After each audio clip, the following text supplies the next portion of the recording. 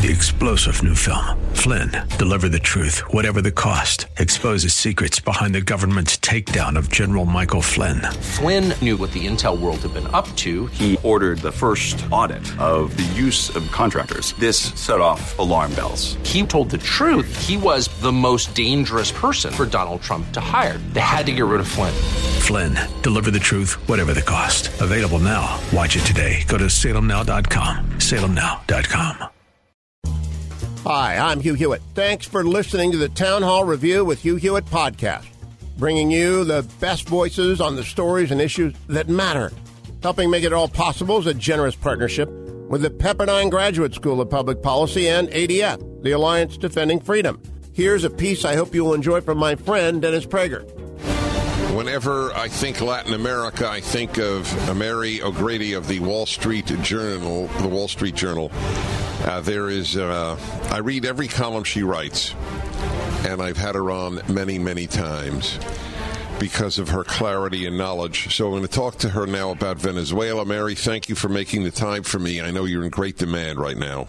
Hi, Dennis. It's a pleasure. It's always a pleasure to be on your show. I'm honored to be with you. Wow. Well, I am honored that you are honored.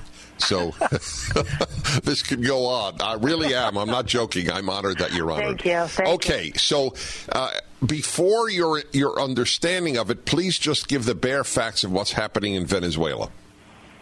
Okay, well, last year the dictator, Nicolas Maduro, had an election in which he barred the most competitive candidates from running, and so nobody showed up. It was basically a rigged exercise, and that was in May, but he didn't take office until about a week ago. And before he took office, something called the Lima Group, which is 14 countries in the Western Hemisphere, not including the U.S., said he should not take office because he is illegitimate. He was not elected, and instead he should follow the Constitution, which says that the president, the duly elected president of the National Assembly, should, in the case that, there's no president, take the position as an interim president, and then there should be no elections. So they said that back, I think, in January 4th they said it. Then the dictator said that he was sworn in as president again for another 6-year term on January 10th, and this guy, who's now the president of the National Assembly, said, no, I'm the president because I'm following the Constitution. We don't have an elected president, so I will be the interim president until there's a new election. Now, the problem with this is Venezuela is a military dictatorship. Repeat after me, all you friends of Cuba. This is a military dictatorship, as Cuba is a military dictatorship, something that the left in this country is supposedly opposed to, except when it comes to these crackpots in Latin America. So anyway, you have this military dictatorship, which means that the military is on the side of the dictator.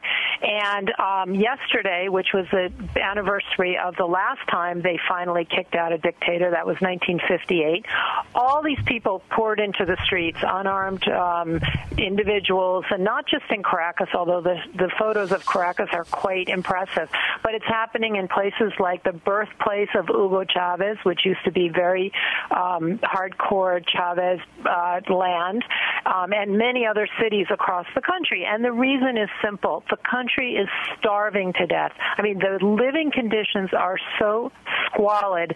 I tell you, you would cry if you saw some of these pictures. Malnourished children, mothers who don't eat in order that the little bit of food they have can go to their children. Nothing like shampoo and soap and all those things we take for granted. No car parts, so there's no transportation. There's joblessness. There's rampant crime. I mean, it is just a mess. And you have 30 million people who are saying, no mas. We cannot take this any longer. And all of this so-called support for Chavismo is gone. And all you have left is a bunch of thugs with guns who basically are in business with the organized crime racket that run drugs from Colombia through Venezuela. And on their backing them are the Russians, the Nicaraguans, the Cubans, the Iranians. Turkey is on the side of these guys. A small group of people. And then you have most of the international community, including pretty much all of Latin America, not Bolivia, not Nicaragua, and by the way, interestingly enough, not Mexico, but most of the rest of Latin America, all the democracies, the European Union, France, Japan, and the United States all saying, you know what? Venezuela needs to hold new elections, and they need to end this because there are 30 million people who are really suffering. And right now it's a standoff, and I can give you a little bit more about what's going on the ground there. It's very hard to know. It is really the fog of war has set in, and there's a lot of bad information being pumped out because there are a lot of bad guys who would like to see someone like me get caught in promoting fake news. So I have to be extremely careful. But on the ground, I would say that there's this 30 million people who are against it, and you still have the military, most of which seems to be not turning on Maduro yet, but at the same time, they didn't fire on the crowd yesterday. So I think what we're going to end up seeing is kind of a low-grade war, maybe hand-to-hand combat in a lot of these rougher neighborhoods where, the National Guard is basically going to be clashing with the real people. And the real people in this case, some of them are people who are very heavily armed. So it could get ugly. You are distinguishing between the National Guard and the military? Yeah, I am, because the National Guard is the one that's really benefited a lot from the drug trafficking. I mean, over the years, what has been pretty much ascertained is that the National Guard is the one that runs the drug trafficking business from Colombia through. You remember that when Venezuela badly wanted Honduras, because Honduras was the place where they would take the drugs from Venezuela and land in Honduras, and that's why they wanted Castro's friends in charge there. There's a lot of drug trafficking that goes through Honduras, and that's all run by the National Guard. Now, inside the military, you have, the best information I have, and I would not say that I can be assured of this 100%, but that, Chavez purged the military, and he elevated all the loyalists to powerful positions. So it looks like you might have generals at the very top that are remaining loyal to Maduro. But my information is that among the rank and file, there's a lot of dissension and a lot of breaking ranks, but how that is going to manifest itself is still not clear to me. I think what I can say with a lot of confidence is that all of these guys in the rank and file, and if you look at them, they come from very lower income or middle class families. They have mothers, fathers, sisters, brothers, aunts, who are suffering, who are all starving. Yes. That's always right. So they've had it with these guys, and they want Maduro to get out. So theoretically, I infer from what you're saying, it's theoretically possible that the National Guard and members of the armed forces would clash. Yeah, and even inside the armed forces, that there would be two different factions. And I just want to add one other thing, which again, I have to be careful with this because part of it is speculation. I'm not on the ground there. I have some pretty good sources, but for sure we know that Cuba, Russia, and Iran have an interest in Venezuela. For Cuba, it's because they want the oil and they want the real estate because it helps them promote their ideological mission. And they provide a lot of the cyber intelligence, and they basically are the intel people. They learn that from the Stasi, and they're very good. They're good at spying on people and so forth. The Russians are suppliers of weapons, and their motivation is basically to make life miserable in the Western Hemisphere and for us. I mean, they've long said, you know what, you want to say something about us going into Ukraine or into the Baltics? Well, you know what, we're going to get on your back about Venezuela. And the Russian deputy foreign minister was already out saying, you better not go into Venezuela because it's going to cause a big mess for you. And I think that's because, the Russians also have their own paramilitary in Venezuela. I'm not sure about that, but this is some of the intel I'm picking up.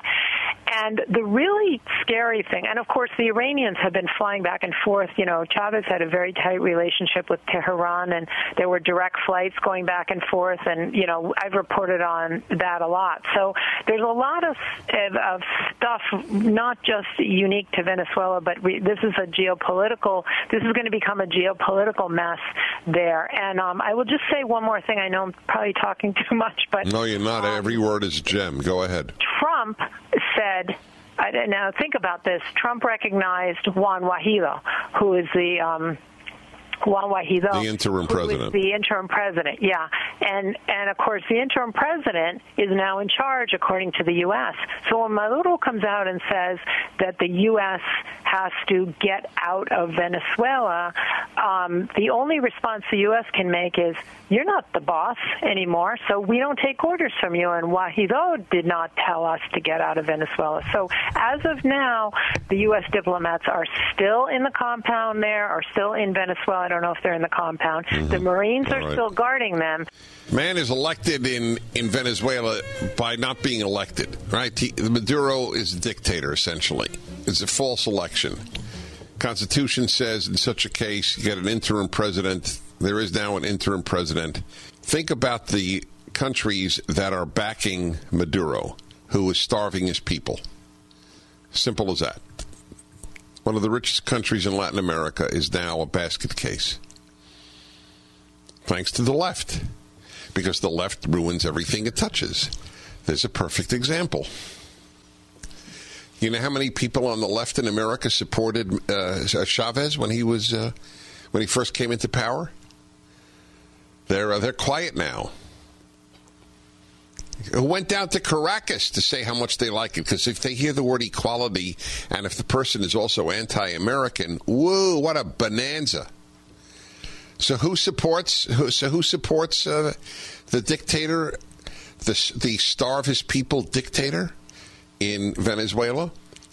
Think about it: Russia, Iran, Cuba, Nicaragua, Turkey. Wow, what a bunch, eh? But hey, that's not the issue. People, it's not even, they're not even discussed. Only Russia's discussed because of the hatred of the president. Was Barack Obama harder on Russia than this president? No, this president's harder on Russia than Barack Obama was. The immaturity of the left, aside from its venality, is to assess people by their thoughts, not by their actions. Who's been harder on Russia? That's all. Forget all your talk about collusion and this. Who's been harder on Russia? Barack Obama or Donald Trump? Anyway, that's quite a list of disgusting regimes. Thanks for listening to the Town Hall Review. Our program is coming to you today in partnership with the Pepperdine Graduate School of Public Policy, where they're preparing leaders for the public square. Learn more at publicpolicy.pepperdine.edu. If you enjoy your podcast, take a moment, tell a friend to subscribe today. 3-star General Michael J. Flynn, head of the Pentagon Intelligence Agency, knew all the government's dirty secrets. He was one of the most respected generals in the military. Flynn knew what the intel world had been up to. He understood its funding. He ordered the first audit of the use of contractors. This set off alarm bells. The explosive new documentary, Flynn, Deliver the Truth, Whatever the Cost, uncovers the facts behind this scandal. Flynn told the truth. He was the most dangerous person for Donald Trump to hire. I find out the worst enemy that I'm going to face in my life is right here in America. They took my assessment and they wanted me to change it. And I was like, I'm not changing it. They had to get rid of Flynn. With in-depth interviews, archival footage, and never-before-seen personal records of the man behind the headlines. I just felt like I was drowning. Flynn, Deliver the Truth, Whatever the Cost. Available now. Watch it today. Go to salemnow.com. salemnow.com.